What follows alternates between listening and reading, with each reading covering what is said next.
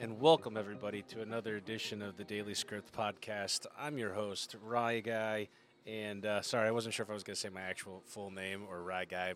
I go back and forth in between. Um, Still but looking for your identity. exactly, I got to figure out the podcast identity. Um, and I'm sure you guys are all wondering who that lovely voice was. I am joined with Traci. Can you say the last name? Koepke? Kepke. Kepke. Okay, I knew I was going to get that wrong. I should have asked that before we got on the That's podcast.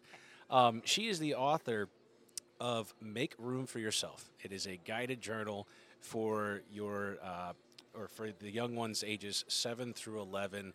And I got to tell the story first, and then I'm going to.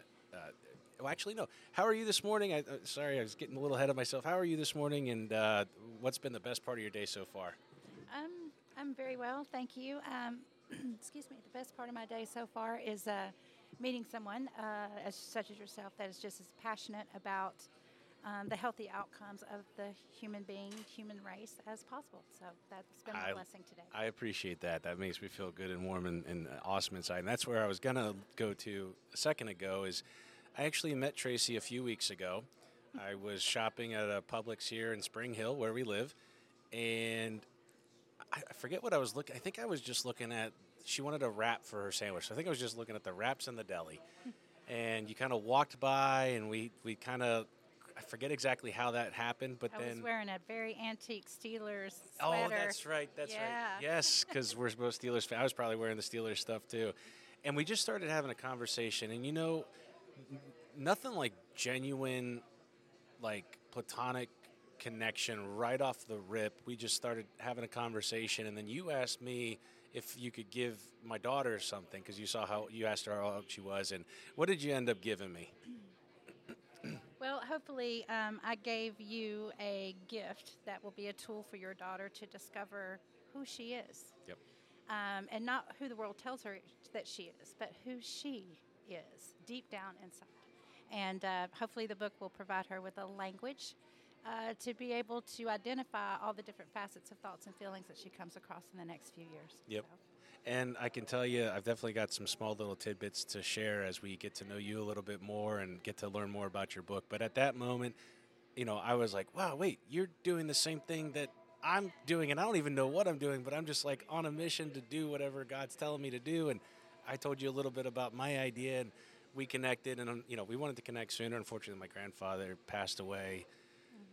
There's got to be time to grieve and get some things going, and it all worked out now because I got this great new podcast set up. But I just thought it was really, really cool to meet a like-minded person that has had their own story to tell, and now is finding a way to not only help yourself, I'm sure, in small ways, but like help others, help kids. And that's exactly what my script writing book is about. We have some similarities, but some differences, and that's okay because we're all just trying to help people at the end of the day. right. We're not in competition. We're not in competition, exactly. And if it comes from God, it's a good thing either directional. So why not help each other go further in the journey? And hopefully we have some time later today at the end of it. We can go over some publishing tips, but we didn't even get to that stuff. We've been talking about, so we're over here actually at Cafe Connection in Spring Hill. Great food, great place if you haven't already been here. Just had the best, I would call it the best chicken Caesar of my life. But we've just been shooting the breeze and talking about everything under the sun, like sharing passions, being in true connection. With that being said, Traci, what I would love to do is for the listeners out there is to get a sense of who you are in the sense of, you know, your testimony, where you came from, and what ultimately got you to where you're at now. So, and we'll kind of segue back and forth a little bit and bounce off each other. But what brought you into becoming the Traci that's in front of me today? Oh, wow. Well, I'm a lot older than you, so that might be a long story. Well, hey, I mean, I'll be 37 in June. I was born in the Appalachians, so I started out as a Tar Heel and passionate about sports. I grew up in a town that was one of the smallest towns in North Carolina in the largest county. And there were two religions, God and football. So That's not terrible. most of my childhood revolved around the Black Knight Stadium and what happened on that iron field of iron. And so I don't know. I had a single mother and a stepdad that was a little too friendly, and I had a brother who had a different father than I did, and he turned out to have to endure some of the same stuff that I did. So gender was not a barrier in that Understood. dynamic. And then, found out in my teen years that I excelled at a lot of things that other kids didn't, and I couldn't figure out why, because I came up wearing yard sale clothes and hunting and fishing for my food. So You probably matured a lot more quickly than I did, than most. but I was astute in some things, like writing, for example, was one of them. Yeah, ladies and gentlemen, I've seen her writing. It is wonderful. She could probably start a business writing greeting cards and love cards all on her own if she wanted to. It's beautiful. That's very kind. But I don't know. I had that, and I had some athletic ability. I was a tennis player, sought after for scholarships when I was in high school. Just average dysfunctional upbringing. And it took me to my early 20s to start facing some of the horrors of my childhood. And I tried to do that with a parent who was not ready to contend with that with me. So my mother and I did not have a loving, mutually kind relationship. In fact, the last words that we spoke to each other were in anger. My mother is currently still the victim of an unsolved murder that happened 22 years ago. Oh, wow. And so, I've had a lot of dysfunction in my life in terms of dysfunctional grief and dealing with sudden trauma, and things like that. And while you're talking about, that conversation, was it stuff that you had, because like me, I blocked out a lot of my childhood for certain time periods. Was it stuff like that then you were, okay, I need to face this sort of a deal? Well, yeah, and I got saved when I was 11 years old, and I was told by a lot of different people, excuse me, I was told by a lot of different people that, you got saved too soon. You didn't understand the concept of divinity and Trinity and, the Holy Book and all of that. Well, I don't know what brought me down the aisle, but it was a powerful force bigger than me, and I believed in it. So when the dysfunction of my childhood came out on the dining room table in my mother's house with my grandmother present, the two of them had not dealt with their issues, and that became very apparent to me. And because of the issues I had with my mom, my grandmother was my best friend. In fact, she was my maid of honor the first time I got married. Oh, wow. So when I was about 20, how old was I, 23, 24, my grandmother suddenly died. And so my relationship with God went out the window because he took the only person that I was convinced of that lived on this planet that loved me, just exactly how I was. And so I wasn't the kind of Christian that just put my Bible in a drawer and didn't go to church. I was the kind of Christian that went out in my yard and I screamed and yelled and cursed at the Holy Father that created me and told him that it would be a cold day in hell before I talked to him again. And it took about 25 years for me to rekindle that relationship. But in that 25 years, the funny thing is as much as I rebuked that presence, I was always finding him working out in my life. The hand of God was always evident. It was almost, because I shared with you a little bit about the last 4 years and things like that. I feel the same way, though I may have been kicking and screaming, why did you let this, I still was like, okay, maybe, you're right on this one, or, still looking for that guidance, because I didn't, maybe the same way, we didn't want to truly let go of what we knew to be true. Right. We knew that. It was just an anger that went down to the bone marrow, when you sometimes, especially I think when you're a child, you're not cognizant of placing limits on love. I think the world conditions us to place conditions on love. And instead of creating people that are ready to love, people go out and look for love as though it already exists, when you really should be becoming the person. Are you inside? Are you inside my head? I feel like that's I've been discovering this in my own world. So you're talking for me at this point. Oh. That's absolutely true. And why, I wonder why that is. We look for love in others before the love in ourselves. Right. And it's the strangest thing. Well, it's a cultural issue because, and one of the purposes behind the book that I wrote, Make Room for Yourself, is the fact that we live in this construct of where our belief systems are modeled after a structure we didn't create. That is right? 100% true. So we are seeking all of the validation in our world, in our creative world inside of ourselves from outside of ourselves. Does the teacher like my work? Does the coach like the way I play? Is mom happy with my chores? Looking for that outward validation. Always looking for outward validation. And that's why these social platforms are so popular, because it's a dopamine hit. It's a validation. I got 33,000 followers. People love me. Right. Oh, but wait, I don't have 50, so there's people that don't. Yeah, so I'm a firm believer that and part of the deconstruction of the American family over the last several decades, one of the things that they've been very successful at is misteaching us about love. So that's kind of the core. That's kind of how this book got started, is the beginning of my true healing. I've been healing on and off and willing and unwilling most of my life. But when God asked me to write this book, I did it. I was done with it in 3 weeks. It was wrote, it was done, it was published, it was done. Well, and take me with that joy. Take me through the moment, because you taught me a little bit about it before the show. What were you doing the moment you had what I and others like to call the light bulb moment? What happened? Oh, I was painting. And oddly enough, I was painting a picture of self-transformation. I was under the full moon light in this image that I was painting. I was standing in water, nude. And so some people might associate that with witchery or whatever. No, it's but, probably clean and process. Right. Yeah, I'm a firm believer in earth energies and all of that too. Frequencies, so, yep. Yes. I mean, God spoke us into existence. Amen. Right. Everything came from a frequency, not a boom. There was...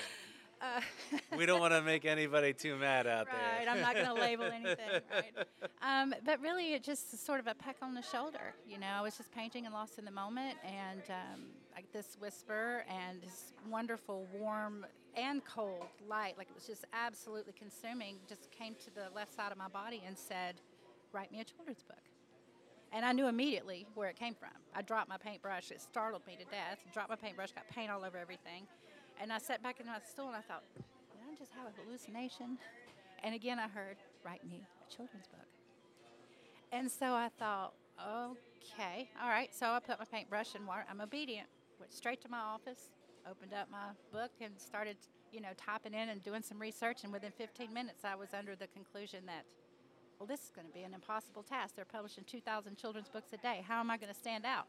The little bit of fear crept in. Yeah, fear, and the devil's looking for somewhere to stand in your life always. And the chains he sells you are one link at a time, right? He couldn't sell you a 10-foot piece of chain. It's one link, sometimes even a half a link at a time.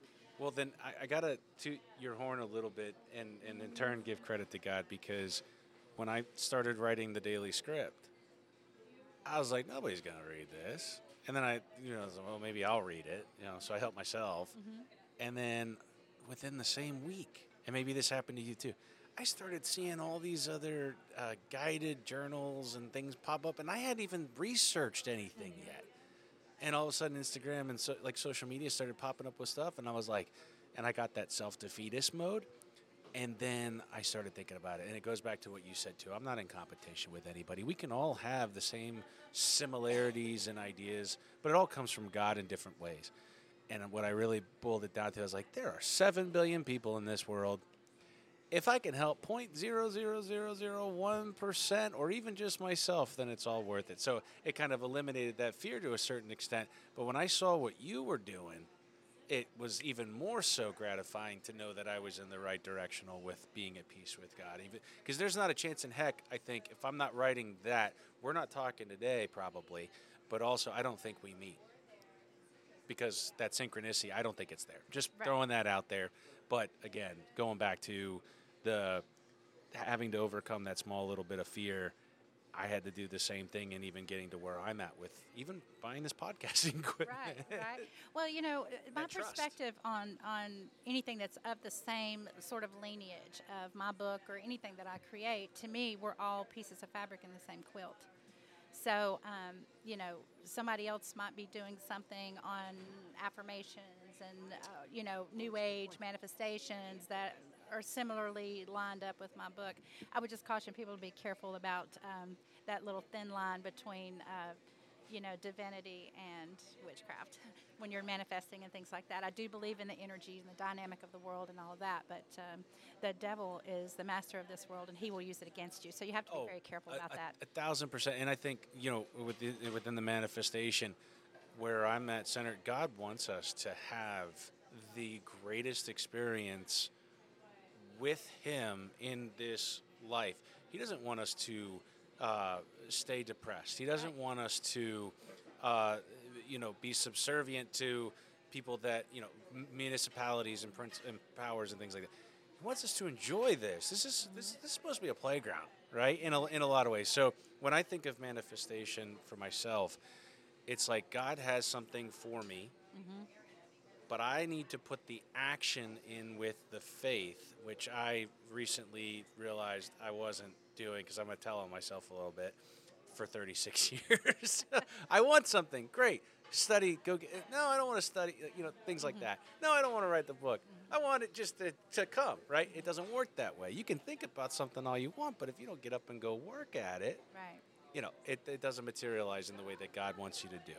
So I think that's the fine line, because we're not making spells here. Right, exactly. We're not doing the voodoo stuff. Well, there's two sides to that coin. There's one side in the scripture where it says, faith without works is dead.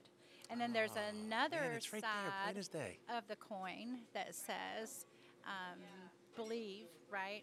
Use all of your faith, construct all of your faith towards the will of God, and be still and know that I am God. So you got to balance those efforts, right? You can't be on the lunatic fringe of an effort, but you can't also be lazy Bob potato couch effort. You got to find the happy medium, and listen for the divine guidance. But and that's what I got too. I sat in front of the computer and I looked at all of the books that were being published, and I just looked up at the ceiling and said, "Good Lord, how am I going to stand out in this crowd?"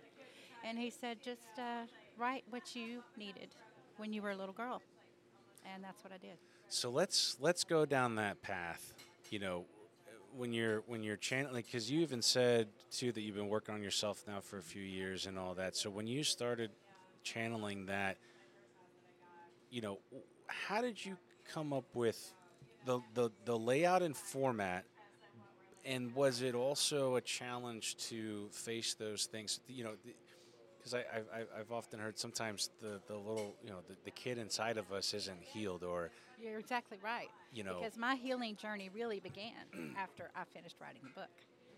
Because Take me through that process. I hit on all of the things that I did not know what to call when I was a kid. All the things that I felt through trauma and through rejection and through poverty and oppression and all the different things that I dealt with, I didn't have words for that.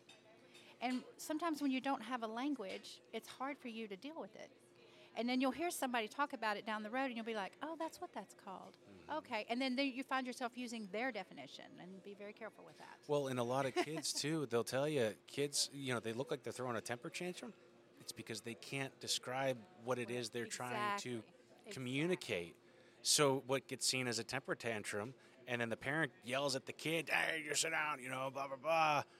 It's because they can't communicate. So even in that same sense, our brains didn't understand as a kid what exactly the things were until at a later date when we're like, oh, that's... Right. And so, the biggest barrier really is that I'm trying to sell this book to parents, right, who haven't dealt with that stuff. And so I've actually had parents come back to me and said, I had to sit with your book for a month before I could give it to my daughter. I had to go buy her another birthday present because that book hit me like a ton of bricks. It opened their eyes. And it's written in fifth, sort of the 7th to 11th age group, right? But it's still effective with adults because there are so many adults that adapt someone else's language for their own, and they haven't had the courage to define their own language. And so for me, the construction of this book, setting up something fresh on each page, number one, that, yep. The reason I did that is so the child would not feel overwhelmed. So the child could open the book and with mom and dad and sit and say under the section of body positivity, there's the 3 rungs here where they can identify positive things about their body that they love, right? And so if they Which have, my daughter put everything. well, she should. But She's gorgeous. Well, you think that is, she just summarized everything. Oh, I'm pretty sure we're going to see her on billboards one day. I mean, she's one of the most beautiful children I've ever seen. Thank you. She's wonderful. But for me, it was, the organization was more about the introduction of the concepts, which one comes second and third and fourth, not so much how each page was constructed. And then my prayer, as I was, there were 68 things that I wrote. There's only 41 in the book. So out of those 68 things, it was deconstructed down to 62 because I was looking at the Amazon KDP publishing language, and over 62 pages, the core cost goes up tremendously. Interesting. Like Good 50, little 60%. tidbit. Let me remember that. And so most children's books that are published are between 22 and 26 pages, so I thought I would be pushing it at 62. And so then my prayer really became, show me what has the most value. And then I came out with 41 things. And so, again, one thing on each page. And I really wanted it to be more informative and non-directive because I'm interested in this reaching kids that have different cultural backgrounds than I do, different spiritual backgrounds, And when I say spiritual, I'm not just talking about, somebody that might be Muslim or somebody that might be Buddhist, but I'm also talking about the different dialects of even the Christian religion. Correct. Right? Because, I'm not a Catholic.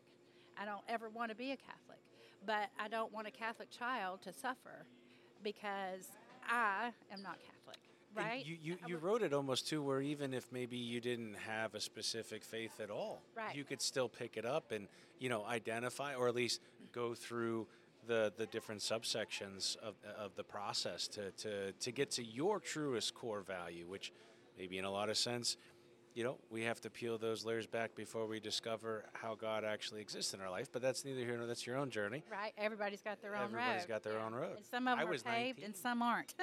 Well, and I was 19. My road was yellow brick at beginning of life, and then I'd say cliffs and valleys and lots of stone, and then all of a sudden a tree branch caught me right before I hit the ground, and elevator back up, I used to be the type of, I'll just share a little bit, I was the type of person that, because of the school system, unfortunately, they taught us about evolution, and they taught us about the Galapagos Islands, and so there was no teachings of even the spiritual concept. It was you're just DNA, and here you are, and right, you have no value in life. And I think that's a poor message to send to anybody. We have a spirit, a soul within us, I think, and I discovered that later in life. But I'd be the guy in that conversation, be like, well, how could God exist, or how could Jesus have done that, whatever the situation was. And I learned at a young age, when I was 19, Romans 5:3 jumped off the page, 3 through 5. It was my first tattoo as well. And I'll say it, and then we'll get back into it. It was affliction produces endurance, endurance produces character, and character produces hope. And hope does not fail because the love of God has been shed abroad in our hearts through the Holy Spirit. And that was the first verse I ever learned or I ever read that I actually heard. And then from that day forth, it's been nothing but a fun, crazy journey. Be careful what you wish for, because if you say, hey, God, keep me in check by knocking me in the head with stuff, you will get an acorn or a tree branch or something like that. It will happen. But, and not to digress too much, but it is part of that process of uncovering. And I wish I had something like what you put together as a kid, because even watching my daughter go through the steps that we've gone through so far, the sections, I never thought highly of myself. I was picked on as a kid from first, whenever I started getting a little chunky, So from first to sixth grade, I had death threats in my locker. I felt like I had to be something I wasn't just so people would leave me the hell alone. Right. And so I always tried to stay true to myself, but I created something that would, validate me so that they would just leave me alone. And my grandmother always said, sticks and stones may break your bones, but names and words will never hurt you. And I had to repeat those time and time again, but I wish I had affirmations. I wish I had something else that validated myself within myself, not to get through the day with other people. So that's where I think this is genius. Well, thank you. I don't want to diss your grandmother, but I heard that growing up my whole life, sticks and stones. But I think it's Proverbs, what is it, 29 or whatever, that says the power of life and death rests in the tongue. And so, that words are like poison. Right, that defensive verse now is weapons that are formed against me will not prosper. That's what I always say. Or the weapons that are formed against me will prosper me. But to get back to, this being informational and non-directional, there is a little spiritual piece on the very last page, 62, which is funny because after it was published, God came to me in the middle. It was like 2:30 in the morning. Woke me up in the middle of the night, and I walked into the kitchen. My heart was racing. I'm like, "What's wrong? Did I have a bad dream? What's going on?" And then I heard him say, "You remember that quote you kept getting fired for in the '90s because it was on your email signature?" And I said, "Yes, sir." And he said, "I want that in a book." And I said, "Yes, sir." So that quote is on the last page, and it talks about the value of having the courage to shine your own light. It's a quote written by Marianne Williamson that was popularized like 10 or 15 years after she wrote it through that movie, I think Super Bee or something like that.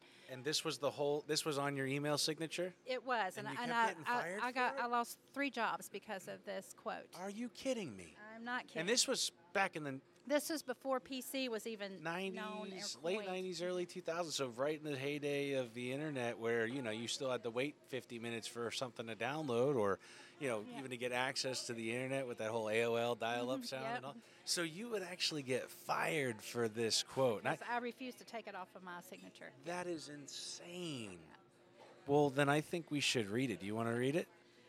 Sure. Might as well. It's a quote that comes from a book written by Marianne Williamson back in '96, and the name of the book is A Return to Love, Reflections on the Principles of a Course in Miracles. And she's amazing. And it says, quote, "Our deepest fear is not that we are inadequate. Our deepest fear is that we are powerful beyond measure." Let that resonate. Mm-hmm. It is our light, not our darkness, that most frightens us. We ask ourselves, who am I to be brilliant, gorgeous, talented, and fabulous? Actually, who are you not to be that, right? You are a child of God. Your playing small does not serve the world. There is nothing enlightened about shrinking so that other people won't feel insecure around you. We are all meant to shine as children do. We were born to make manifest the glory of God that is within us. It's not just in some of us, it's in everyone. And as we let our own light shine, we unconsciously give other people permission to do the same. As we are liberated from our own fear, our presence automatically liberates others. I love that. Man. And she's like the Maya Angelou of the 80s and 90s, where Maya was really big in the 70s. 80s. Yeah. Wow. Even the first line, our deepest fear is not that we are inadequate. Our deepest fear is that we are powerful beyond measure, because we don't want to, it's not that we don't want to believe that, it's that we're told to believe that, whether it be by others or even the people, which you'll hear me often, guys, on the podcast as we move through different times is, I'll resort back to the 4 Agreements, which is a fantastic book. You would love it. It's right up our alley. And it goes back to those ideals that we form. When somebody tells us something, say, for example, and I'll use a different one. My mom was told at one point by somebody she cared a lot about that she couldn't dance. Mm-hmm. And so she agreed with that person, and rather than try to dance with her friends from that point on, she would always just hold the purse. So we take people's poisonous words because maybe they can't dance, or maybe they can't see or maybe they don't want you to be light. Maybe they want you to be less than because it makes them feel better. That ego, that the envy, mm-hmm. right? And I'm guilty of it too in a lot of ways, but we'll spare those details for now. But they want to bring you down, and then you become something that you're not because you're not being truly who you are. And that's so then that's why you wrote the book, because to get to that inner child, to heal yourself, but then to know that there are millions of other kids who maybe they're searching to be something there. I know my daughter's got a lot of friends at her school, and I know one of them tries so hard, and you can see it, and she's doing what she thinks she has to do to be accepted when she's already accepted. And I think, if she could have that internal validation rather than seeking the external, and not just her, but all of us. Right. And she's missing something at home, probably. Yeah. Nonetheless. So that's the whole root of it, isn't it? So that seed was planted in you. God planted that seed in me when I was in college. And you had no idea what it was going to be for. No. And actually, I had possession of the book. I used to, I'm going to be aging myself here, but I used to go to yard sales a lot, and I was always digging through the books and the records. Remember records? Yeah. The little flat vinyl things. I got my daughter a vinyl record player for Christmas, so she's all into the records now. Yeah, they're coming back. It's an all-in-one. Forgetting. Listen, it's got a CD player, it's got a tape player, it's got radio, it's got everything all in one. And once in a while, I'd find a cool cast iron pan or something. I never bought clothes or anything like that. It was always about books and music. And I found Marianne Williamson's book. And the funny thing is, when I had all the books I'd bought in a box, and when I brought them into my apartment, I was taking them out, and her book was sort of half opened and bent, and like the books had fallen against it, and the page that it opened on was on that quote. And it was the only thing I ever read in that book for years. Beautiful? And so I thought, I like that quote. I'm going to use a part of it for my email signature. Well, I started putting it on my email signature, and I thought, well, I can't just use part of it. I got to use all of it. So I used the whole quote. And I had the people saying, it's offensive to have, It's offensive to be spiritually enlightening. It's Isn't that a shame? Nowadays, it's not just that. If But you're isn't that telling a the shame? truth, if you're kind, all of those are acts of rebellion these days. Can't be anything other than what other people want you to be, and if you're not that person, they terrorize you. And I just laugh at them now. I'm like, sorry for you. Have a nice day, buddy. Or give them the old Willy Wonka. Good day, sir. Right? Wouldn't it be great if our kids had duck feathers at a kid's age rather than us growing them as adults? Like, my big thing with this book is two pieces. One, why are we teaching kids to fit in? We need to be teaching them to be authentic. If they're authentic, they're always going to be happy. Unapologetically authentic. Right? So I like that. Right? That's a huge value point for the book. And the other one, it's all about the language, because our belief systems are constructed by not only what we agree to on the external world, but also how well we lie to ourselves, and how sweet that voice is. And when it puts that coat of comfort over your behavior or over your feelings, and it gives you a place to hide them, what do? Well, they fester, right? So why should we spend the last half of our lives healing from the first half?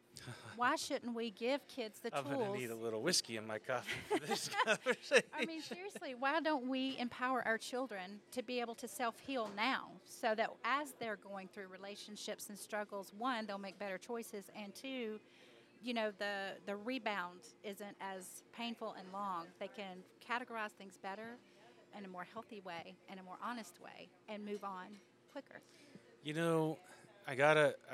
Okay, so now that we're at this point, it's going to bring on a little bit of a segue topic that I had written out, because I want to go over what I've witnessed just in the few sections that my daughter was able to do, and give you, I think I alluded to some of the feedback, but oh gosh, I just drew a blank with my thing here real quick. Say that last part that you said. I can edit this part out. About spending the last half of your life healing. Spending the last part of your healing for the last part. So I alluded to that, where in the last year I've been on a true healing journey. I mean, talk about healing journey where you leave your job and leave money on the table to find out exactly, because I've only ever plugged and played. Mm-hmm. I didn't know. I didn't realize I was doing it, but I was, and I loved my life, but I wanted to. I finally listened to God, and He was like, "Hey, man, I need you to go. I've been prepping you for a long time. You're kind of over baking at the moment, Yeah. But in going back to as it pertains to my daughter, and I told you about this a little bit too. I always wanted to be a father, but in that being a father, I've always felt that I was a teacher and a coach. And when I look at the things that my daughter has even experienced, which I never wanted her to be in a split family. That wasn't my dream. But things happen. And so, she's done her best to play her roles, and she's picked up other things gone on, and a bunch. She's a very smart kid, very in tune. But she started going through your book, and one of the sections is on affirmations. This is what I was telling you about. And even for myself, I've come to understand, and I've even written this in my own the script writing book that this whole podcast is predicated upon.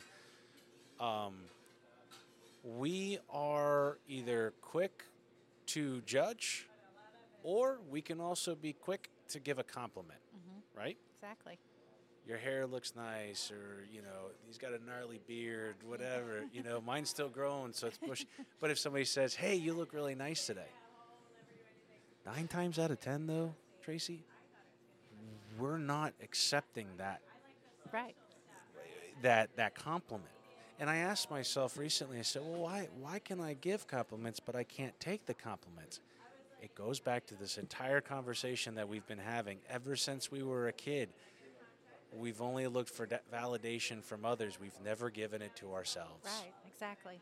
And, that's why being grateful, like you said, is important. But the affirmations for me, I think, is probably one of the most important talk tracks. And maybe you agree, disagree. But affirmations within oneself, you're telling yourself, you're complimenting yourself. And it's hard at first, isn't it? It is. And it helps, if you couple it with something that you're not used to. For example, if you're right-hand dominant and you get up in the morning and you want to say 2 or 3 affirmations to yourself, I love myself, I am worthy, I'm going to have a good day, I'm not going to notice anything but glimmers today, and I'm going to filter everything through grace and gratitude and love, right? When you say those things to yourself, one of the ways to reprogram your neurospace in your body is to, instead of using your right dominant hand, for example, to brush your teeth, you would use your left. And this causes your brain to fire in different portions. And because of what you're telling it while you're doing that, it absorbs it faster. Correct. So, have you ever read the book Breaking the Habit of Being Yourself by Dr. Joe Dispenza? So similarity to what he's written. And I love these types of conversations. I love these types of books. It makes me feel like, all of this is for something, and we're all connected in more ways. Like you talked about the cloth, that's one little piece here and there. We're all connected, right? So same thing that he says. He even goes as far as saying, you want to create something new, put your pants on a different leg first, and instead of going to the Starbucks on commercial way, go to the Starbucks on Cortez. See different things, and you create different things. Or make your coffee at home and take the $5 and buy 3 or 4 breakfast sandwiches and hand them out to the homeless. Come to the Cafe Connection down here off Mariner Boulevard and spend your money wisely, because their coffee's delicious and their chicken Caesar wrap is really good. Going back to the affirmations and where I was going with that with my daughter, she did a little check mark where it says, I am loved just the way I am. I believe in myself and my abilities. But then she circled a couple. And when I saw her circle them, I recognized, like you said, the little gaps. And maybe you can expand upon that, what you are thinking as far as parents goes and helping their kids. Because parents have a lot of unhealed trauma. You alluded to the one lady that had to get her kid another birthday gift because she had to go through it herself and recognize, holy crap, But my daughter circled, I am brave and can face my fears. And she said, and she also circled 23, I am patient and take my time to make good decisions. So she's conscious and aware of, and that convicted her. Right, and it gave you a tool to empower her. Right, because you did it with her or she showed it to you. So it helps parents, I think, identify any gaps in the messaging that they're trying to impart to their children as it relates to, 1, how they fit into the world, 2, their relational, the spice in their relations. Mom loves you, dad loves you, whether we're together or not. And I think having that practice of affirmations for our children every morning empowers them to not go to school comparing themselves to every other child in the room. Because one of the things we're not supposed to do is compare, covet, envy, right? If we are empowered by our own belief in who we are, it doesn't matter what a bully says to us, it'll roll off our back. Because It's our we own know who shield we are. of armor. Yeah, yeah. Isn't that something? And, I never saw the affirmations quite that way until just even a few months ago where, like, there's actually an affirmations playlist on Spotify, if you can believe that or not. And I'll fall asleep or I'll meditate to that, and it's because I want to reprogram my brain. I don't want my opinion of myself to be predicated off of what other people think of me. Right. I could care less because guess what? You either at the end of the day are going to love me for who I am or I'm not going to dine at the dinner table with you. Right. And that doesn't mean I don't like you. Peace be with you. Go amongst your business. Right. But You're covered in the blood, but just over there. just, hey, here's a buck. Or I'll give an example. I do not get along with my daughter's mother. I'll be honest. There's a lot of things there. A lot of history, a lot of things. You can't expect just the relationship to end and all those things to go on. Right. So, but even last week, whenever it was a pickup drop-off situation, my daughter texted me, "Hey, mom's not doing good. She one of her teeth broke or whatever. She's in a lot of pain."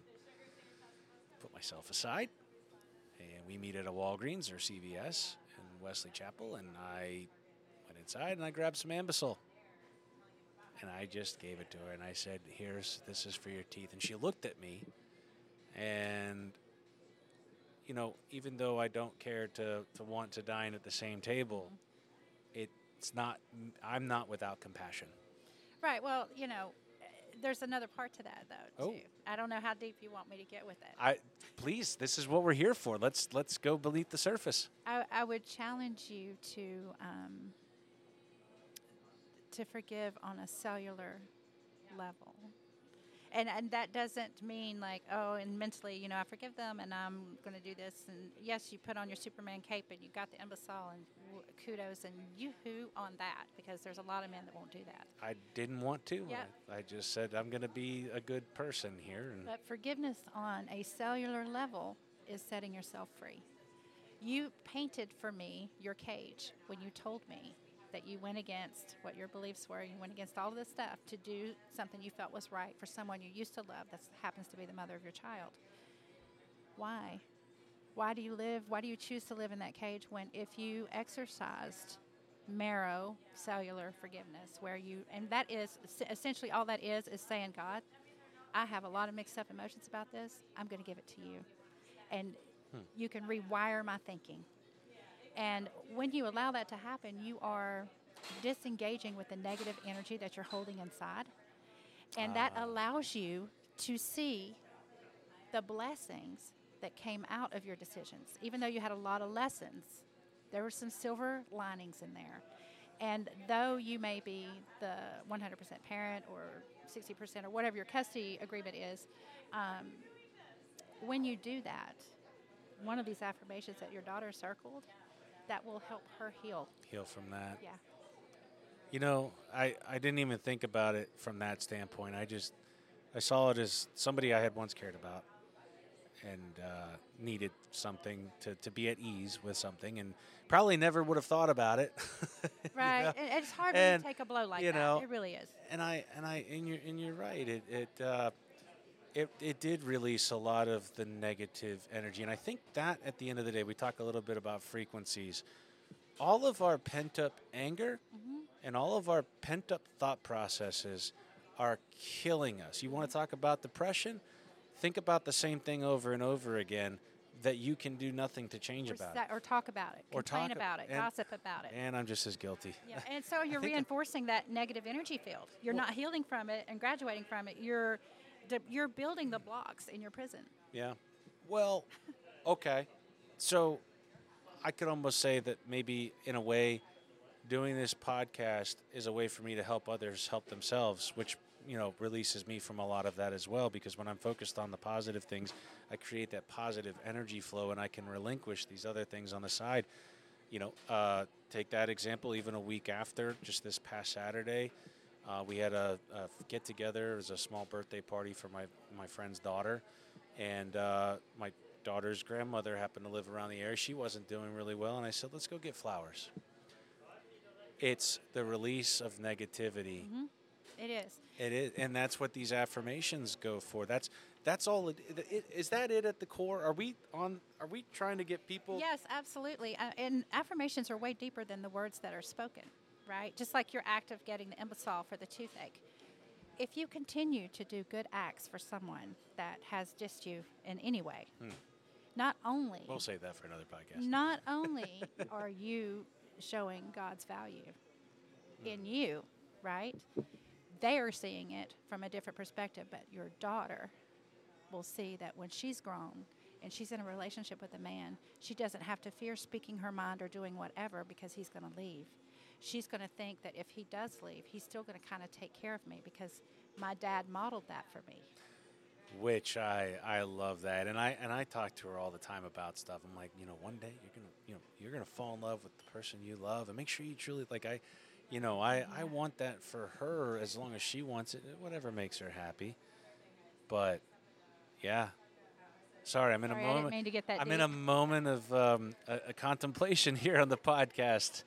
But that's what this is. That's what this is for. This is real, raw, material.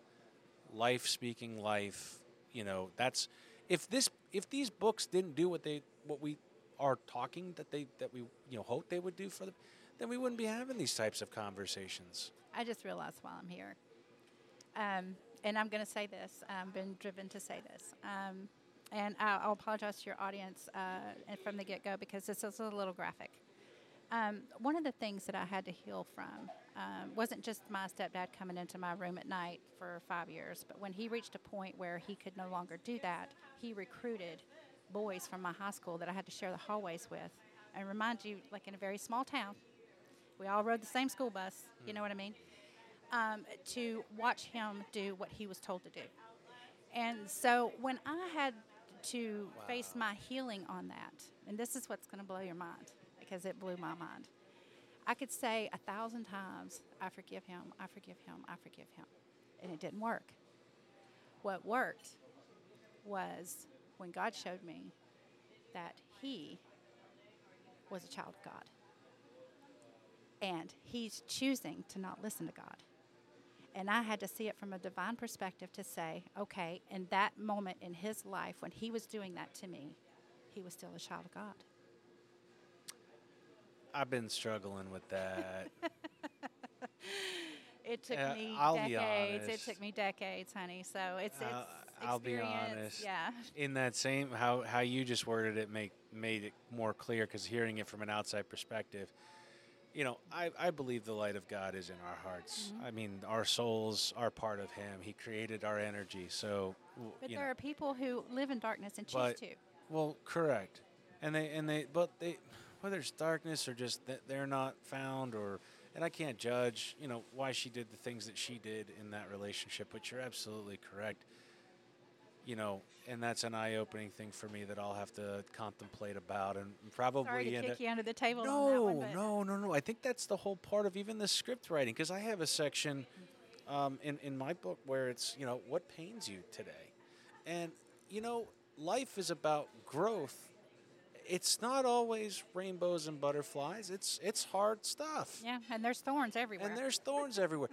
But how do you know what the good times are without the bad times? And I think that's and I knew 4 years ago when I went through this part of my life that I had to make sure I did the best to put healthy things, not always good, but so I started playing golf, right? I love golfing. It's a nice little outlet. Well, I've hit a few houses. Sorry for, anybody out there that's come across me or that I've come across. I've met a lot of neighbors. And then things come to pass and, you want to put things together and then you want to move forward. But then so that's kind of my thing. But for the essence of my thing is how do we, and I think this is where your book is so good for the kids. I'm reaching the 30, 40, 50-year-olds that are like, hey, I'm dying. No, you still have a life to live, whereas you're reaching the root here. Maybe it's tangent, but like you can shape and know who you are now. Yes. Yes. And the amazing thing about that I learned is it's so compoundly incremental. Ooh, Right. compoundly incremental. I've never heard those So words. I know back to it's kind back. of weird. I It like just that. just came to me. I like that. Let's But coin what that. I mean by that Hashtag. is when you address one core item inside, whether it's a confidence issue, a fear issue, whatever it, anxiety, whatever it is, you address that one thing and you focus on healing it and you hold space for yourself as you're healing and reminding yourself, well, I made it through that situation or that situation. You know, I used my healing, my pillars. What it does is when you heal that one thing, it has a compound effect and it heals a bunch of other things. So then when you're taking inventory in a year and looking back on how far you've come and congratulating yourself for all your efforts, you see that your list is much shorter because by healing one thing, you healed several things. It spreads out. Yes. Because we are divine creatures. We are natural born healers. And when you make up your mind to heal and you physically act it out and you're, consistent and true to yourself and don't lie to yourself and put on the, coat of shame,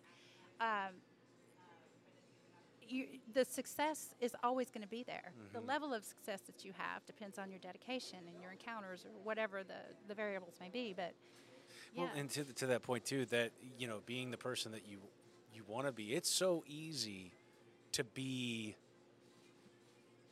do nothing. It's very easy to do nothing.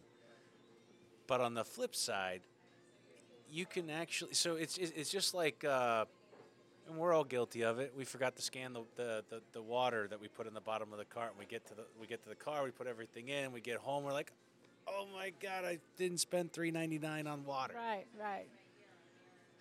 So what do? We panic a little bit. Oh no, they're gonna come after me, or should I call? I seen something on the Facebook Marketplace the other day for Spring Hill. Somebody was in the Dollar Tree parking lot on Cortez, I want to say, and found $200 and turned I it saw in. that. You saw that? Yeah, and they returned it. They returned it. That was great. I'm thinking to myself, oh my God, what would I have done if I'd have found that $200? Meanwhile, this person's putting praise and thank you out there that there's a good Samaritan that knows they found $200 and they turned it in. But in the back of my mind, I had to think, would I have done that? I don't know. Well, Maybe I would have. But that cosmic karma, that's what I was Right. getting at. Obviously leaving the grocery store, that's unintentional. But when you can make up for it on the spot, or let's say you recognize it before you got in the car, the right thing to do is go back inside and pay for it, because you alleviate that negative energy that you impose on yourself, and you take care of it, and then you actually feel better. Then you actually feel better because you took care of it, and then you made a friend, and then they know that you're honest, and then And that's all good karma. and it's all good karma. Yeah. And it overcomes. It says one good deed will overcome a multitude of sin, right? Love. Oh. Love. Oh, okay. Yeah, Maybe. and those good All right, I deeds. paraphrased. I'm no, sorry. No. Good deeds come from love. They come from love, either from self-love or for the love of humanity. Self-love. So. That's what it is. If you're rooted in self-love, not in a selfish way. Right, in a healthy way. Yes, in the healthy way of self-love. All good things come from that. That makes so much sense. Yeah, because if you think of your soul, and I'm going to give William P. Young credit for this. He wrote this really, really popular book back in the 90s called The Shack. And they made a movie out of it. And I'm sorry, Hollywood, but the movie did not do the book justice. Do they ever really? So, I encourage everyone to read always. They're remaking Harry Potter right now. Right. For the TV Gosh. series. It's for another generation, right? 10 years Yeah. worth of Oh, series. goodness. Yeah. But one of the things that he did so artistically in that book is when the main character is dealing with his grief and the loss of his daughter, and he's in the presence of the Holy Trinity in his... It's been years, but I remember. He's in the little bits and presence. details. Remember the scenery that they're in. They're weeding a garden. And so as he's talking... I thought it was snowy. Pardon me? I thought it was a snowy shack. I can only picture the book. I'm sorry. Well, it does take place in the Pacific okay. Northwest, and it was snowy when he was conscious, but there was a head injury, and some people say it's a dream, some people say it's a true story. Like, you got to read the book to get the context. I got to go back and read the book then. But he's, while he's there under sort of the biosphere of the Holy Trinity being present in that shack where his daughter was brutally murdered, they're talking to him about different things. Not her, but different things. They're healing things on the outside edges. And they have him working in the garden and pruning stuff. And even in the Bible, it talks about God being, the great gardener, right? He's the vine, he's the root, right? And then the vine and then the branches. I mean, he uses, even in the scripture, that analogy. And so I'm a firm believer in just carrying that out. So when you look at the construct of the soul and cosmic energy and all of that, when you are doing good deeds, or when you believe in yourself in a healthy way, or you are faithful to, your morals and virtues. For example, I'm going to help my neighbor once a week take her trash out. When you do those things, you are planting and fertilizing seeds and bulbs that are already in your heart's garden, but you're also planting new ones. And so in the course of just talking about frequencies and stuff, you could put the sand on the drum and run different frequencies through it, and it makes different shapes, snowflakes, and different things like that, right? So life events creates different garden shapes inside of your heart, right? Wait, I got to mark that. Life events. Let's say it one more time. I'm going to clap on that one.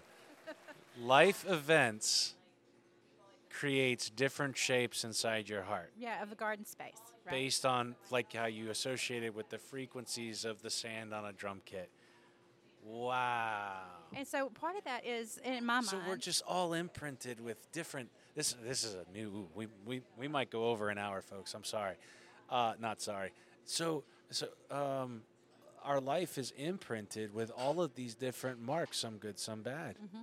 Some high vibrational, some low vibrational. Your response to them decides whether you're having a weed planted in your garden, a perennial bulb, the legal kind, or a tree that provides shade for the generations that come after you that you will never sit in, because you are growing to create that shade, right? That's also from a parable in the Bible. But what I'm saying, I'm not trying to be super religious, but what I'm saying is that the concept, it's principles. That is what's behind this book. And it's not telling anyone how to be or how to do or what to say or any of those things. It just is giving them that space to be able to look at their little 7-year-old garden and say, you know what, Mom? I've got a few weeds here. Can you help me get these weeds out? And then Mom or Dad can say, well, why do you believe that? What made you start thinking like that? And so let's address it where it started. Let's pull it up by the roots. And now we're going to plant something beautiful together. And that's what happened in the shack, right? That's how he healed. And so when he came out of his head trauma and everything, sitting in the hospital, he was trying to tell the story that this is what happened. They're like, no, you're passed out in the snow for a week or whatever. But yeah, so I that really kind of imprinted on my brain. And I started looking at that sort of the frequency occurrences in this world and all of this sort of bumping around like balloons in a room we are, bumping against experiences and places and people and, everything. And our response to that is what gets planted in our garden. And over a period of time, that becomes a recipe for our personality, for how we treat people, how we treat ourselves, how we love, how we hate, right? Whether we solve problems with violence or whether we're intellectual about it, like that's our garden. Wow. You get to decide what you plant in it, and that's why this book exists. And then you look at the construct of society today. We're not gardeners anymore for the most part. We buy our food and groceries at grocery stores. Parents give iPads to kids to babysit them. We skip the basic principle. It's like when I'm use the Karate Kid for example, the movie back in the day where he's just up and down doing the brush strokes on the fence. Mm-hmm. And then he learns how to high block, low block, all these things. He didn't know what he was learning at the time. We are skipping the essence of growth. Exactly. We are going. You brought that up because I was just. We are air plants.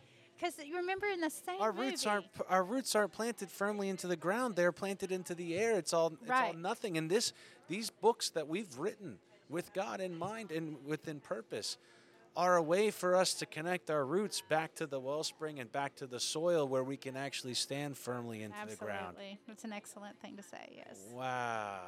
But you brought up that movie, and I was going to say something from that movie earlier, and I censored myself. And I don't know if you remember, but after he saw Mr. Miyagi fight, he goes back. He's super excited. Teach me kung fu. Teach me whatever jiu-jitsu, whatever Miyagi, it is. no fight.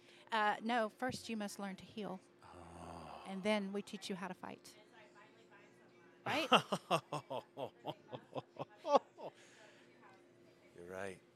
Because if we're not healed, we can't let our energy flow freely. Right.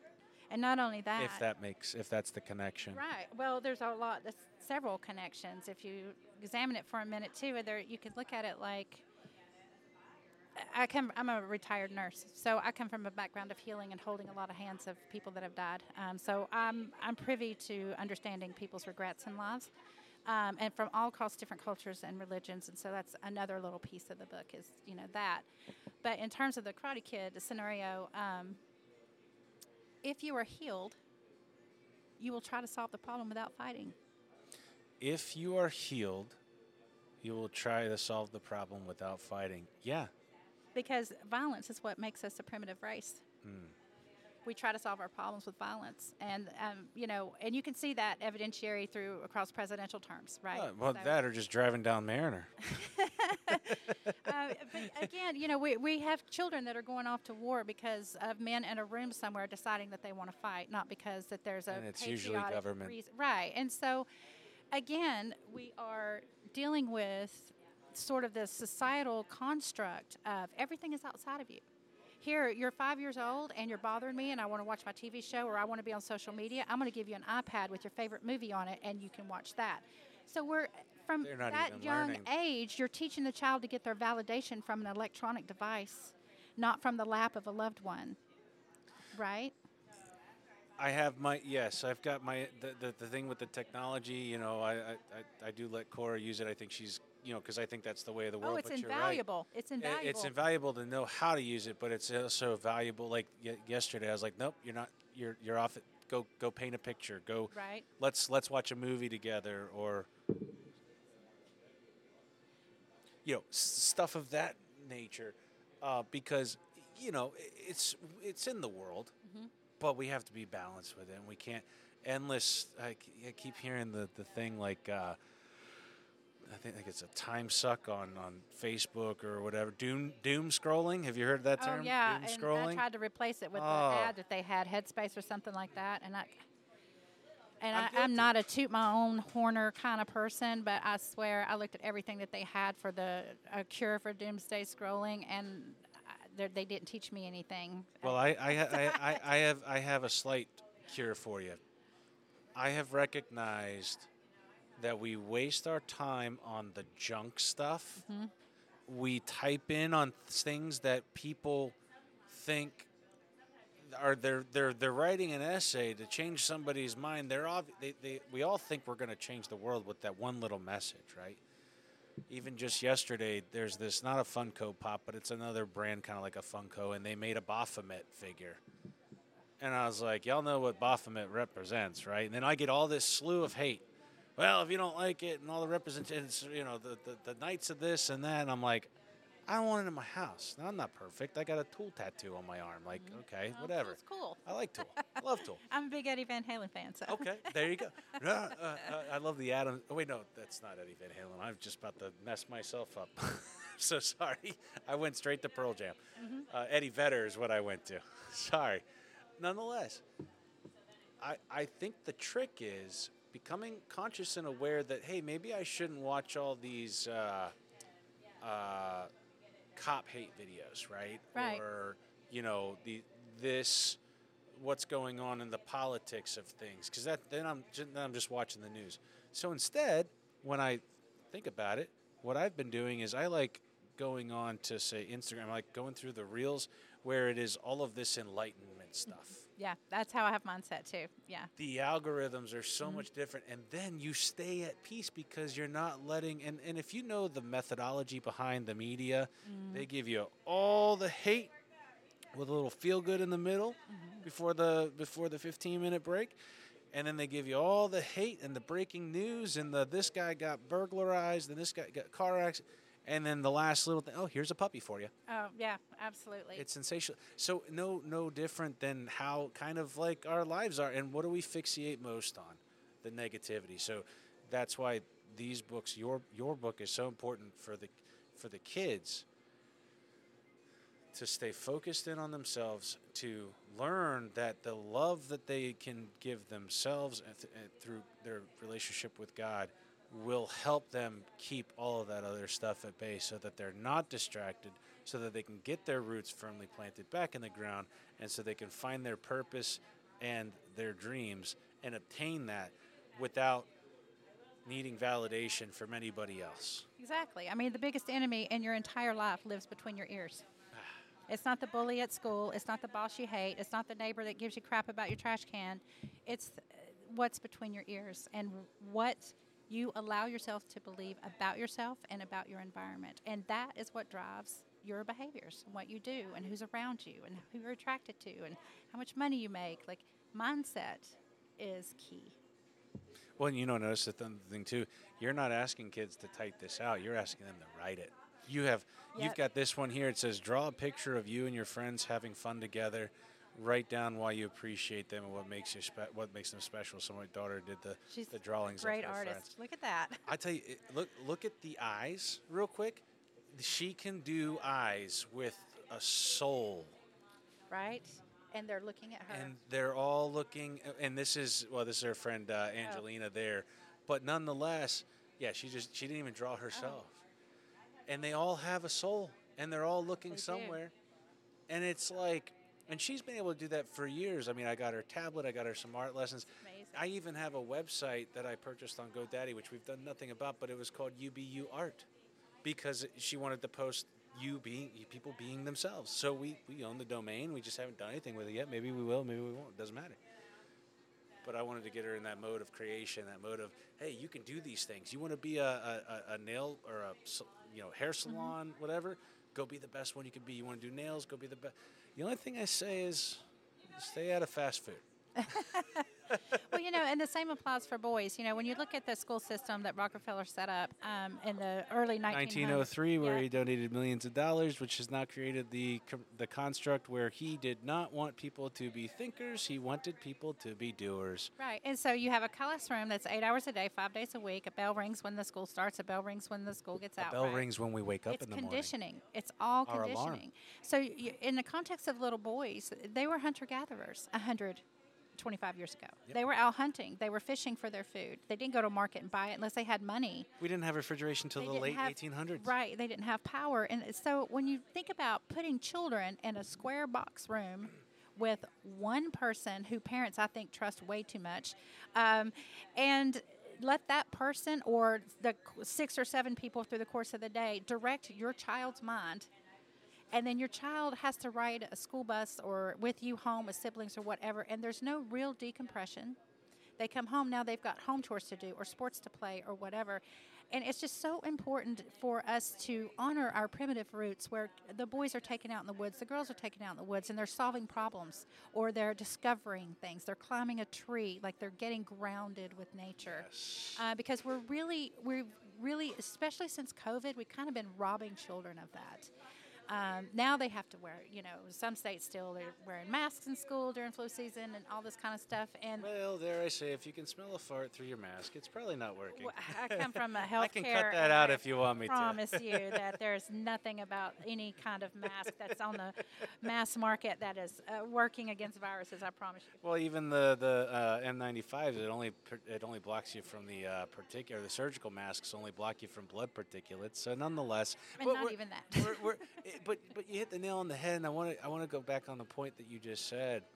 As we begin to work our way, actually, I'm not even going to say it yet, but I noticed it because Cora has an older sister that I raised since she was 2, and I noticed it with her, and then I made sure that Cora understood the difference. So what I started noticing was two things. Same thing I did as a kid. Oh, what'd you learn in school today, honey? I don't know. Right. Okay, number 1. How are you doing today? Fine. Fine. Yeah. Feeling insecure, neurotic, and emotional. But the other tune was, why aren't you listening to us? but you're afraid of getting written up and in trouble by the teacher. Right. So, with even Cora's older sister and whom I still love dearly, and if you ever, whenever you turn 18, please call me. That's just a little joke there. Not really, but you can. Telling or teaching, not telling, that, hey, those people are supposed to guide you in math, science, and all this stuff, but we are your parent. Right. You cannot give them more authority, nor do they have more authority than us. Right, but we put those teachers in authoritarian positions, right? And not only that, but there's that sort of mass psychology, the mass hysteria, like when you have riots and stuff, that takes place in even as small as classrooms. Mm-hmm. You have kids peer pressured into behaving a certain way because that kid does, or that kid does, or that kid does. That's a and great that could point. be good or bad. So that teacher, in essence, is like the director of an orchestra, right? And her power or his power, in my opinion, is way too much. Or school needs to be a much shorter day, in my opinion.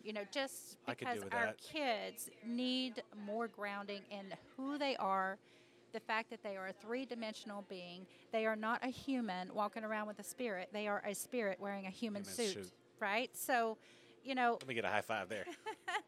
That's for all of us, not just the kids. Right. And I mean, that's kind of the core of it, right? So even when parents go through this book, like I said, I've gotten the feedback where, oh my gosh, I had to sit with this. And I had to really look up some stuff because I didn't understand. And you mentioned that I didn't put certain things in to make it sort of religious or cultural, and that was on purpose. But I also left some vaguity in there that I really struggle with. Like, for example, on the boundaries page. Okay. What page is that? I don't know. I thought I had the book with me that was marked, but it's not. Got my goals. I have the book with me that I've given. Right here, setting healthy boundaries. 37, yes.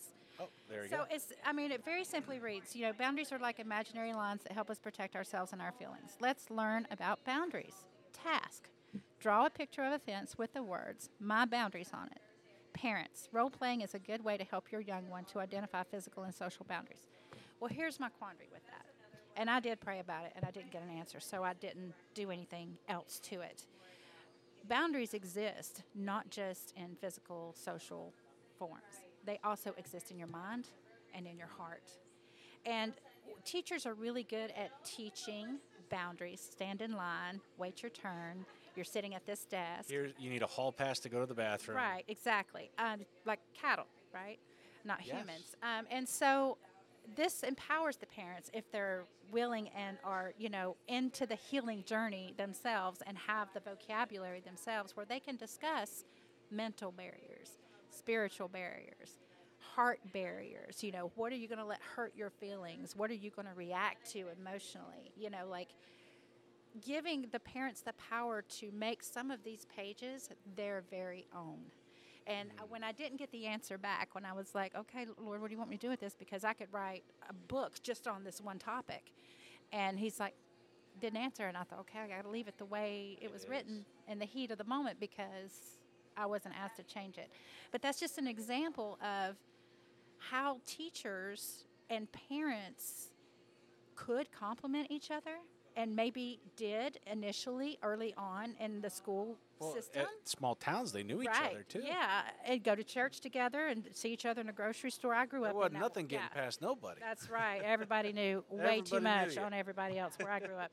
Think about Facebook now where we're all in our homes but in person. Right, exactly. So you can loathe your enemies digitally. But, just the boundaries, right? With the kids, do they know when they're talking to themselves about something they experienced that day? Say some kid shoves another kid against the wall, all right? The kid that did the shoving is not going to have another thought about what he did because he's already reacted from his emotions. But what he did is set off a sort of trickle of events, a series of unfortunate events where that child then is going to feel, one, physically mishandled, right? Violated physically. Two, emotionally, it's going to hit them, and they're going to say, oh, what's wrong with me? Why did they do that to me? Everyone except, true narcissists, they identify with that. They bring it into their core, and they hold on to it for decades. decades. Empaths. Right? And so then if you have a child that has a language and can talk to mom and dad and say, yeah, Bobby, he shoved me in the hall today. You know what? He must be having a really hard time at home tonight.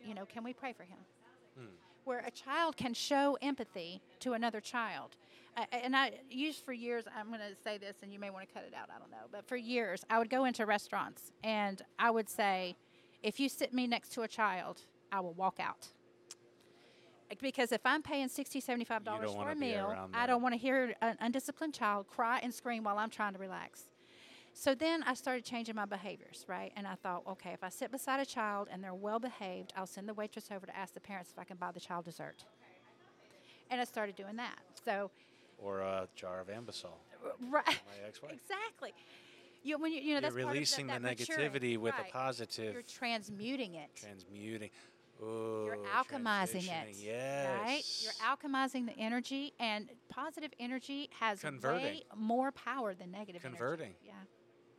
Yeah. And you said something which I want to talk about, a quick story with my daughter at school, and she began. It was just towards the end of last year, for second semester, and she began coming home upset. And I'd ask her how her day was, and she could remember nothing of what she was supposed to learn in class, but thankfully she still got straight A's. But telling me all about these two kids that were bullying the other kids and all these different stories, and she was getting emotional. And I said, well, how come you can remember more about those things than you can?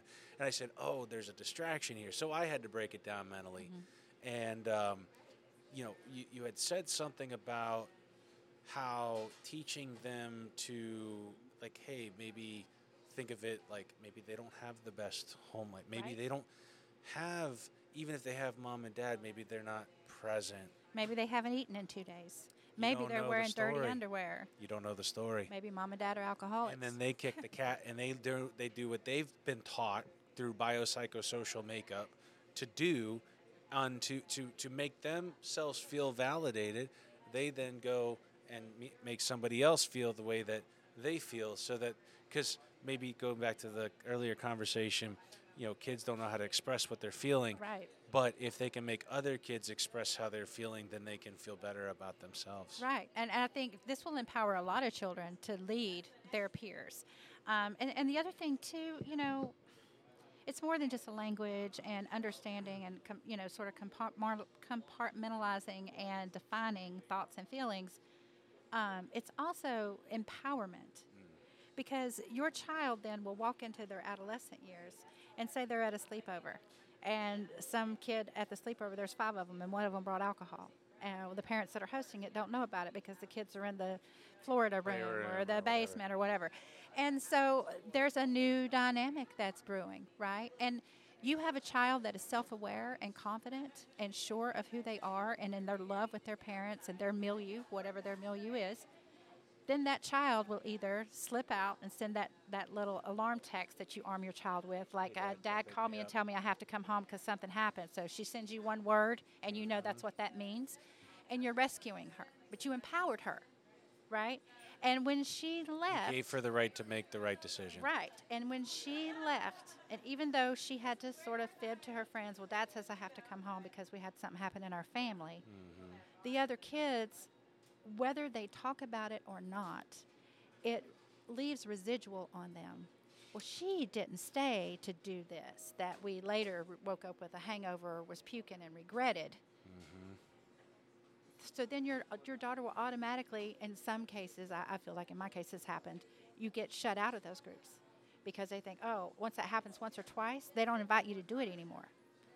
Right, because they know it's on the backhand, it's on the back burner. They're keeping it from mom and dad. They're, something that's going to happen, spin the bottle, whatever. So I'm aging myself again. Yeah.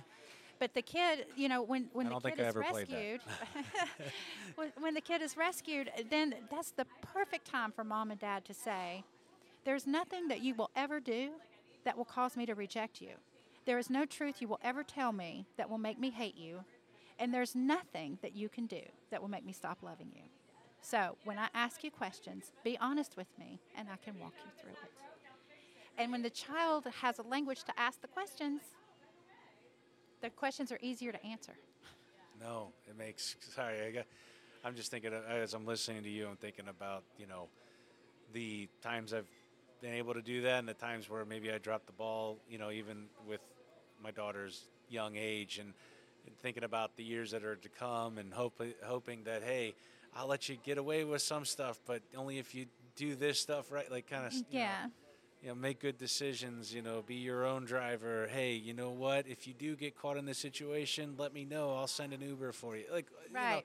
let her know, like, Daddy did some stuff. Yeah. Well, I'm not saying we have to be. Nobody's we don't have perfect. to be a nun or anything. Or a priest My mom about had it, two but- jobs. She was a single parent.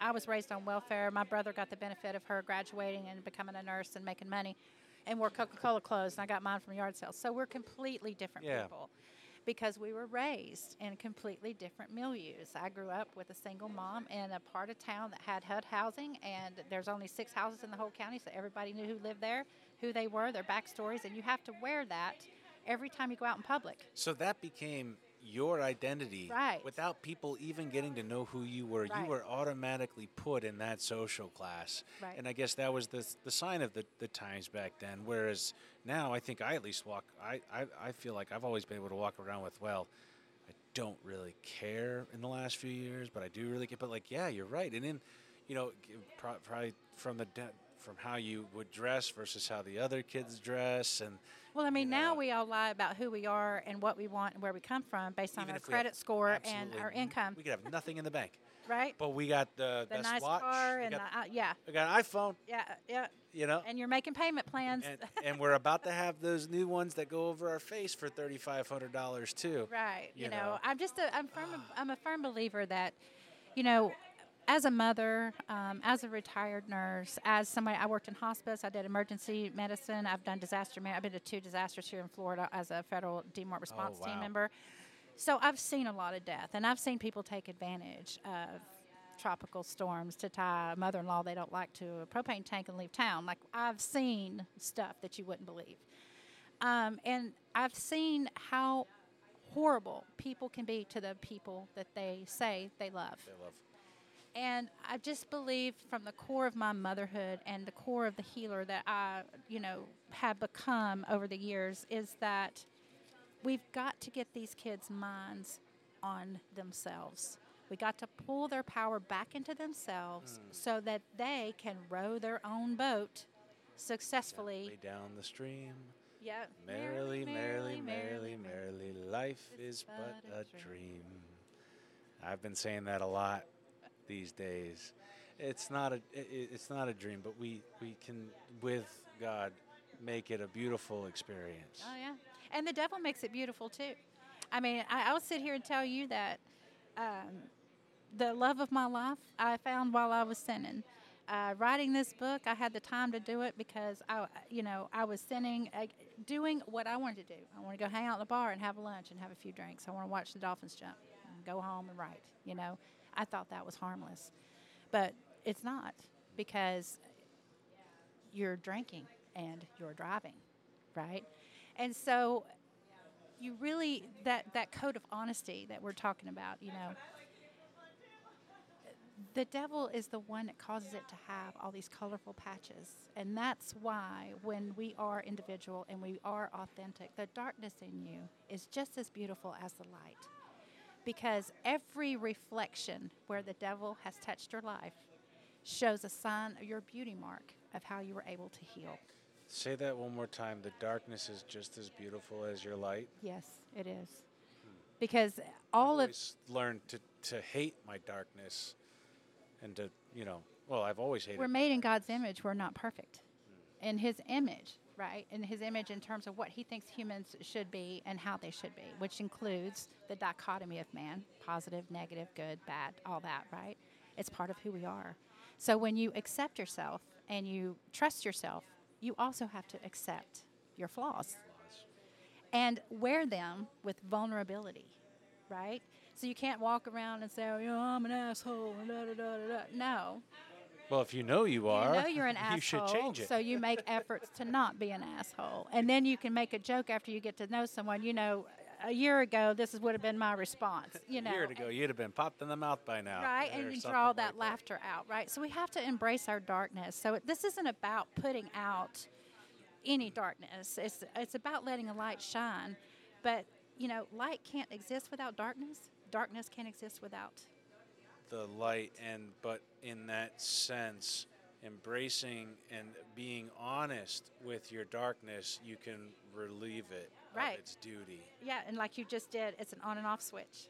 Oh, that goes back to what I taught Cora with the bullying thing.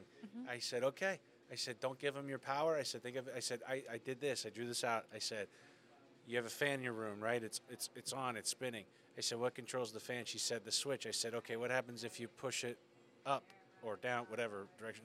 She's like, oh, it'll turn off. Okay, in the same sense, that flow of energy, it won't go through if you don't leave it on. Right. So if you can learn to shut it off, so that same principle just like popped back into my head. And that's what it's all about. Isn't life fun? When you start to break it down. I'm telling you, this last year has been the most adventurous, tumultuous, and oscillating year of my life. But I can attest to mine as well. I have learned so much, not just about myself, but I've kind of risen above the gated sort of everyday turmoil of life. I don't get up at 6 o'clock in the morning and have the same thing and go to the same route to work and do the same things at work and then come home and repeat for 75 years. You're creating something new. I'm creating something new because my life has value, and this is my way of paying myself back for all of the times that I didn't stand up for myself while I was enduring traumas because I chose to believe that I was ugly in some way or unwanted or whatever the word may be. You internalized it towards yourself. Yep. And I think we all do that. Yeah, we do. And one of my favorite things to tell people, even because I'm telling myself at the end of the day, go easy on yourself. Yeah, and easier than that. Easier than easier, easy like a Sunday morning. Oh, look at you. Yeah. Easy, easy, easy. And I wish I could do it as good as Lionel Richie. But hey, I'm that was saying. I like that. A little clappy clap. Sorry, I just got this new podcast set up. It's got all these little things. I like that. I think it's cool. I can actually program different stuff, which is kind of cool. But I just think that, sitting here, I definitely feel aligned and then learned, taught, epiphanized, if that's even a term. Like, I've got all these different things going in my brain nice. that I was hopeful for, and I think everybody else listening is like, man, I don't have to pay my therapist this week, Like, let's make that the goal. We're gonna break you free. Well, no, we can't take that credit, but definitely seek help as you need it. Let me see here if I think we start to wrap things up here in just a minute. Okay, before we go into just a couple more things, have you had a chance yet to hear? And I can cut this out if need be. Have you had a chance to get feedback from any of the kids that have used your book besides what I've given you? Like, have you had that yet? And can you take us through it and what it meant to you in the sense of knowing you already knew you were, but like even more so, I got to keep this going. And what that next step looks like. Well, so getting this I paid to have this published, right, through Amazon. I did the cover design myself. I paid a guy in Australia to do the editing and upload the file to me so I could then upload it to Amazon. I have a Prime account. Which I need to learn that from you afterwards because I need to get this thing going. So my own. But so before I even got it in this form, I went to the print shack and I printed out 42 copies. Okay. And I took 12 of those copies straight to our youth homeless shelter here in Brooksville, New Horizons. It's a homeless/detention shelter. And dealt with Patricia over there and provided the copies. Also, through email, provided them with a copyright release. Well, as a follow-up to that, and those aren't the only people that have gotten free copies. A lot, like the Dawn Center, domestic violence. I've pulled over so many cops trying to give them my book to give to domestic violence shelters that Hernando County assigned me a liaison. I got to hear about one of those stories. Sorry, I just yelled. I got to hear about one of those stories, but continue. But anyway, so as a follow-up to giving away the book, I did a few times offer to go in and do ministry on Sunday afternoons with these kids, and they range from age 10 to 18. Okay. We have 10-year-old homeless kids. never mind. No, So anyway, it breaks my heart. the kids came up to me, and 3 of them didn't have a copy of the book. And I guess there's state restrictions on how much ink and paper they can use at this little building. So I went and got some more copies and brought them back and spent time talking with the kids about reacting to emotions. Not even looking at the book or any one page, just ministering to them about what to do when somebody says something to them they didn't expect or does something to them they didn't expect. Just practice and all that. And so the kids came back to me. I got 3 hugs from kids that hate everybody, right? Mom and dad's in jail or dead or whatever the case is. 3 hugs. And one of the kids, she came up to me and she's talking about how she wanted to be a nurse when she grew up. And I was explaining to her all the good things about being a nurse, and then just kind of feeling her out to see if she was serious. And then she just kind of sat down beside me, and all the other kids were coming up, and I was giving them candy and stuff, and they were going back into their rooms. And she leaned into me and she said, "No, I really want to be a nurse. How do I do that?" And I said, "Well, because you're here, the number one thing you have to do is make sure this isn't going to be on your record, because you won't be able to get a job. So you got to straighten up and fly right. And if you do that until you're 18 and you put in the work and the elbow grease and you pray about it, you will have whatever you want." And so she was hugging me really tight, and she said, "I read your book 5 times, but I didn't make a mark in it because I could answer it all in my head," because she was like 15, 16. "I did it all in my head. That young girl that came, I gave her my copy." Oh. And I kissed her on the cheek, and I said, "That's how I know you're going to make a great nurse." There it is. So, and then I've had parents send me videos of their kids filled out and stuff. And it goes back to that, at the simplest form, whether these things were just truly meant for us to, help ourselves at all. But, I've always said in my life, if I could talk to 100 people and it make a difference in one of their lives, then that is what it's for. And I think that even in itself, and she internalized your book. She read it 5 times, so she's going to remember all the little bits and pieces, and then maybe even one day she might go back and get it herself, as Right. this expands. As a keepsake, yeah. As a keepsake, yeah. And I think that, man, and I look back at even like the 2 teachers that I had that brought the best out of me in different ways. Mrs. Bramlett in the 6th grade, and my sophomore year, Coach Pagano. 12 years of school, and you only had 2. Only 2. That's sad, ain't it? I only had 2 too, but go ahead. Only 2. That brought me, kept my attention, and taught me the way and that brought the best out of me. Demanded I still have the book. I wish I knew where the first semesters was with ancient Rome and Greece and stuff. But I still have the second semester of the pages that we had to make sure were perfectly centered and aligned. And to this day, what that man taught me expanded into even my career life with writing proposals and, being able to format certain ideas and expressing, not just ending the sentence, but expressing the sentence. Right. So I have a lot to be grateful for in that regard. And that lady, that 15, 16-year-old lady who maybe was never given even a chance by her own family, maybe told you're never going to amount to anything, and she meets you and she reads your book and she says, "I've been listening to the wrong message. I need to cycle this message She wants to be a healer. She wants to uncover her own gift." And I think that in itself, we all have a gift. It's whether or not we align ourselves properly with God, our Creator, to understand them and to know how to use the tools we've been given. All the tools we've been given along the way are just our experiences, right? And then how do we help other people understand they have that gift? Or uncover it. She said she wanted to be a nurse. What's my plan? What's my process? And you told her, "Well, I can tell you what isn't."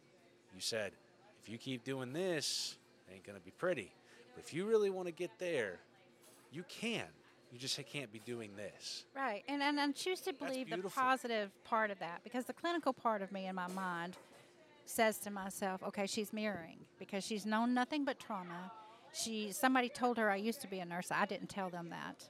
And perhaps maybe she guessed. Maybe she's a very astute observer because she's been traumatized to a point in her life where she doesn't have parents anymore, right?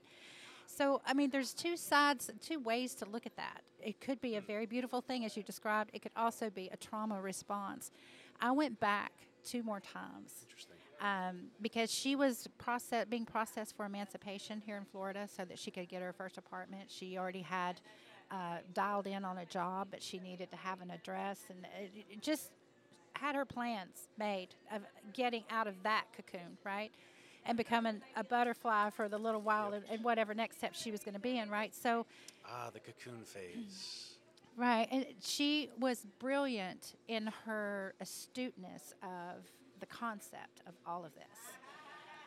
Unfortunately, all the trauma kids are very astute in that. They just don't have the language.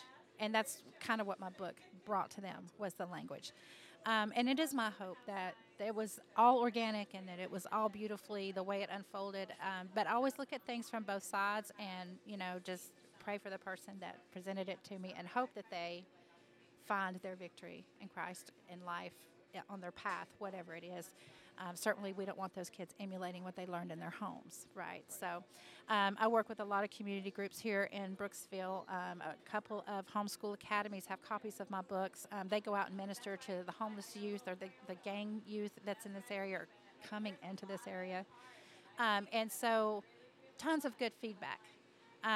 But that's nothing more than just misled souls anyway. Right. And that's all they know. And that's all they get taught. And I mean, they follow suit, but maybe it's that's another conversation. I think God's army is going to be full of tattoos and piercings, if you ask me.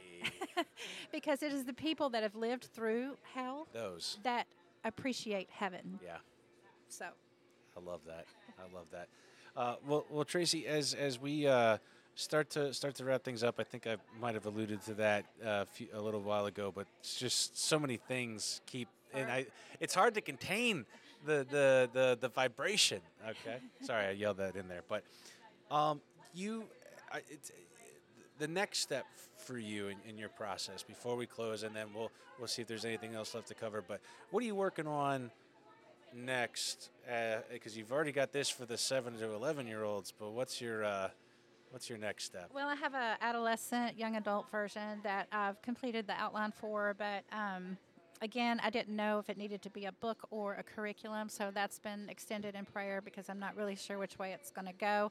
I did offer it through third party to the NAACP here in Florida, through their detention centers. I've also, the First Lady I've literally drove to the mansion and given a copy to the security guard. I have mailed a copy, and Nice. I have sent a PDF copy to her because it is my goal to get it into every youth homeless shelter everywhere, right?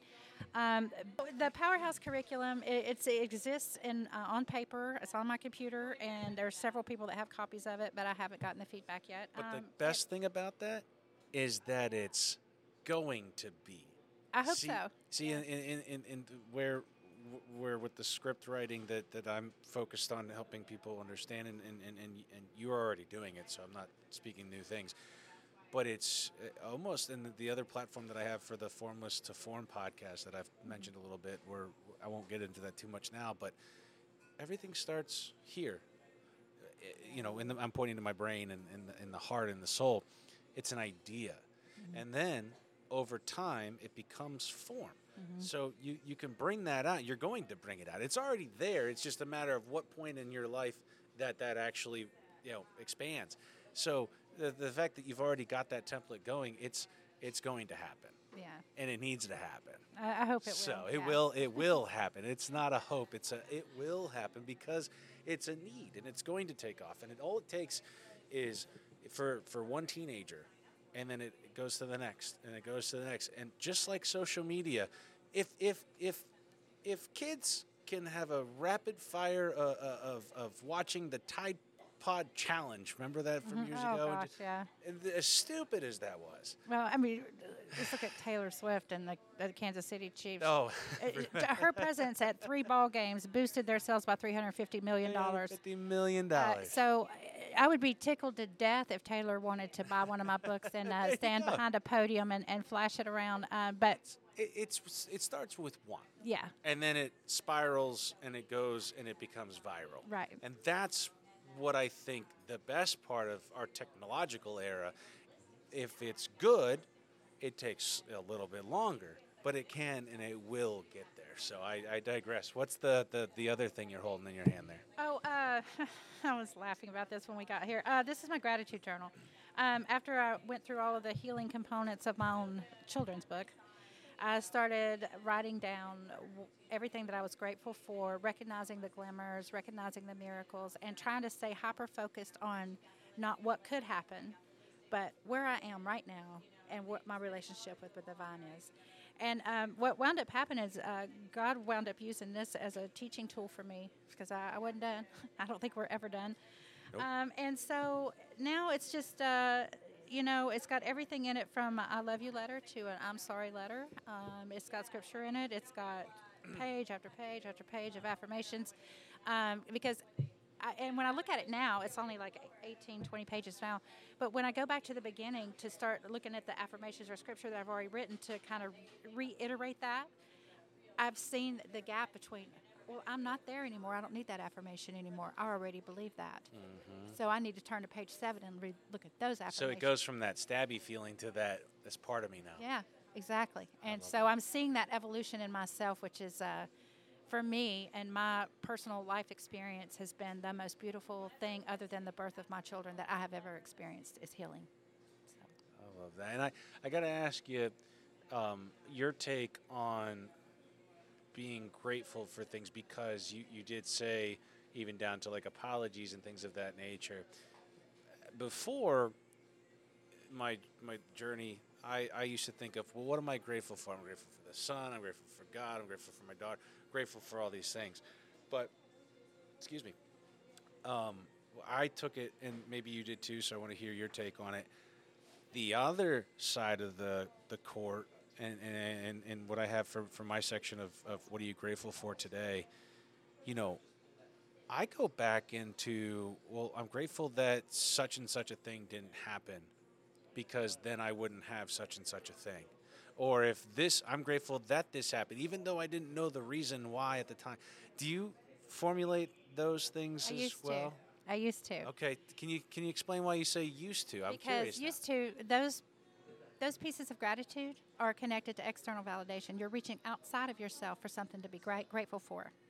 So what I have learned lately is that I dig into something that, for example, I was invited to go drinking with friends a couple of weeks ago, and I stopped drinking. I don't do that anymore. And I really didn't want to burden them with that, and also didn't want to diss them, right? And so I had to just say, you know what, I'm trying to straighten up and fly right, and I appreciate the invitation. And so when I walked away from that situation, this was a phone text thing, and I'm sitting outside looking at my pool thinking about, I should have went because I missed this person or that person's funny. But what I decided to be grateful for was that my conviction was strong enough to choose my health and to choose the empowering growth of my cycle over a fleshly desire or an external validation from friends that really aren't close friends. They don't come to my house for dinner. They're just somebody that I would go have a lunch with sometime. I'm really glad that I asked the question because so that's the third part of that's the missing piece that I've been missing too about being grateful for things.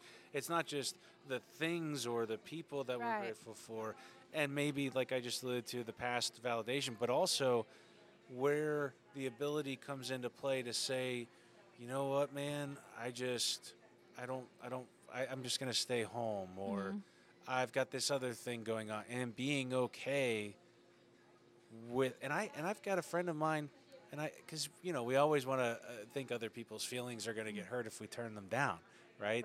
That's part of our human nature. And then you feel guilty and go home and do a bunch of stuff because you feel guilty. And then how do I make it work and blah blah blah? And I'm a total people pleaser when it comes to that. But I think that in my job and in my career that makes me valuable. But in life, I have a friend of mine. It's the only one. Maybe 2, maybe 3. The only one I could consciously, definitively says this.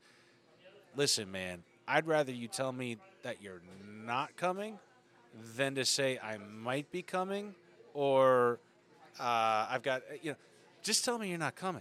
You're not going to hurt my feelings. Yeah. But if I save you something that I made and you don't show up, I'm not inviting you again. Right. He's setting boundaries. And it's clarity. Mm-hmm. At the end of the day, Yeah, it's because he knows providing where that he stands clarity. with you and where you stand with him. And It's I, based but on your I, choices. and I want to say, well, like I've got this, and with him, and maybe with other people too. Like, okay, I'm going to tell him myself now. It's a podcast. We can do that. I, uh, uh, I'm going away this weekend. Not away, but I'm playing golf Saturday morning, and then Saturday afternoon I'm going to my buddy's house. He wouldn't. It's nothing bad, but I can't take my dog with me. So I was going to take my dog down. We still have my grandfather's house in the Palm Harbor area. We're working. I was going to stay there with my dog, go golfing, come home, shower, change, and then let my dog out, and then go to the place that we're having my buddy's birthday party. It's a Dungeons and Dragons. Oh, I love those kind of places. You know, yeah. It's a D&D party. We're gonna nerd it out. Okay. We're nerds. It's a gamers like D&D kind of thing. It's a nerd thing. Okay. We'll have. I was thinking medieval, so I had a completely different version in my castle. head. Yeah. Well, we're just gonna have a nerd. I've never done it, so I was like, all right, I'll geek out with you guys, right? Well, then I was gonna Uber it because there's gonna be some. I'm a weekend warrior at these rates, so I was gonna Uber home because I don't drive, and then let my dog out and then go back. So it's gonna cost me like $90. And I was telling him my plan and all this other stuff, and then I said, you know what? Nah. And this may be something I could be grateful for because I think it's going to turn out perfectly. My other buddy's going away. He's taking his dogs to one of the local dog kennels here. And my dog already knows them. So I'm now going to take my dog. He's going on Friday. He's going to have a little vacation. And I'm grateful for that because not only do I have to now, now I can relax knowing he's taken care of. He's going to have fun playing with other dogs because right now he's got 4 cats to play with. And then I don't have to rely on anybody else. I can have fun with my friends, and then I can pick them up on Monday, and everything's hunky-dory.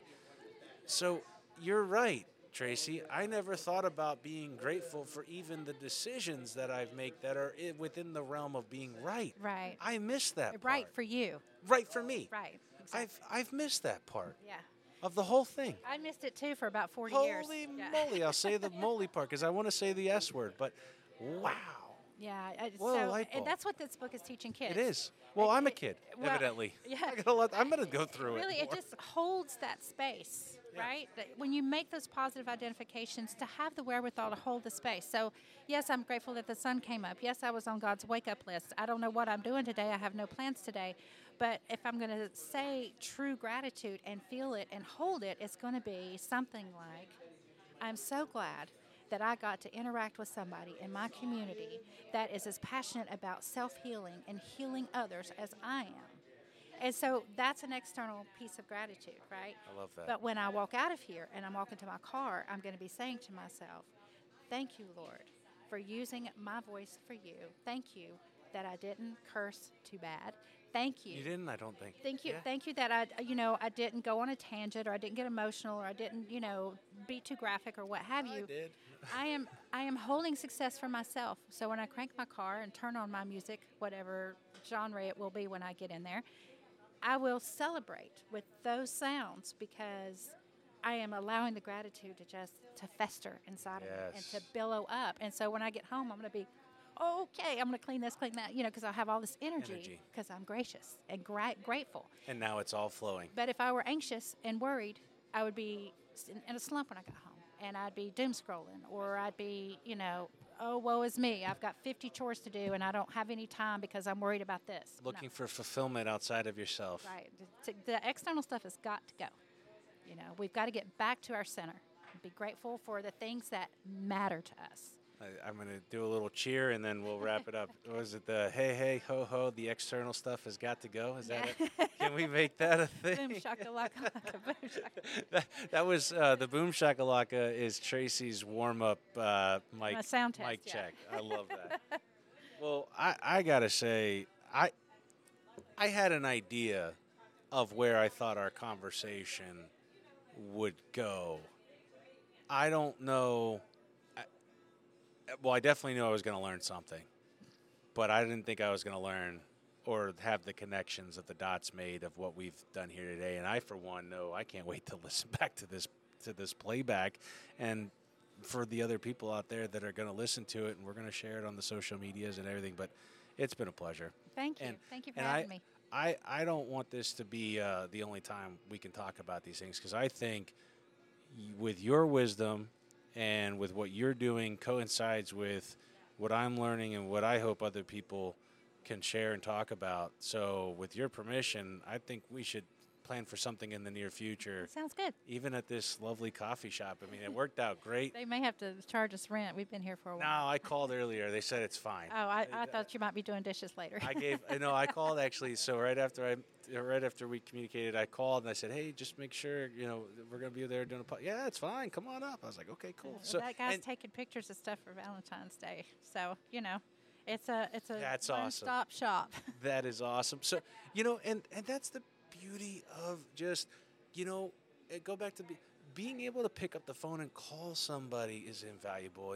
We didn't get shunned up. I mean, we could have sat on the couches, but the mics and stuff, like, maybe it wouldn't have been as intimate, but just everything aligns perfectly, and I can't thank you enough. Oh, thanks for having me. It's been a pleasure. Where can people find your story, your book?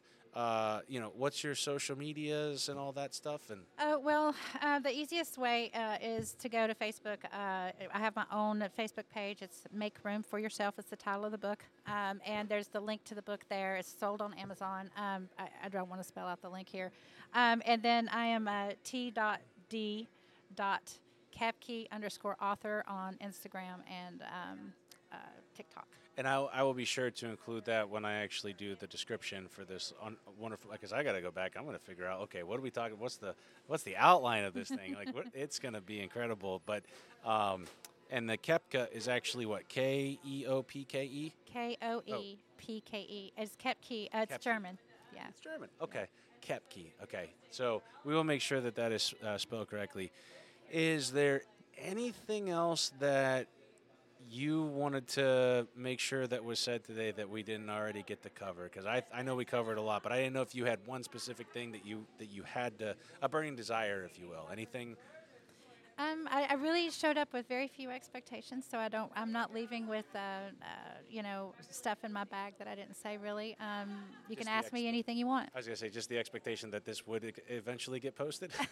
And I'm an open book. You can ask me anything you want.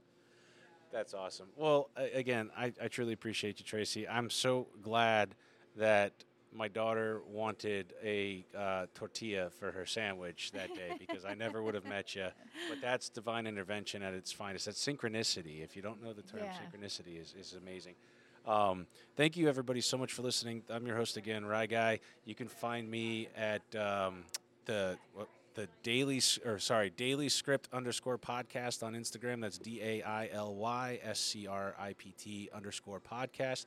Check for us too on Spotify, iTunes, all the different fun things that you can get your hands on for all the podcast goodness out there. So we thank you so much for listening. Chime in with comments, questions. If you want to get in contact with us, let us know. And again, look for her book on Amazon and follow the link. I'll put that in the description as well. And let's really work to help others, help themselves, and let's really utilize these tools that she has put together to heal your inner child. Thank you. All right. Thank you guys all, and may your journey be well. We'll talk to you later.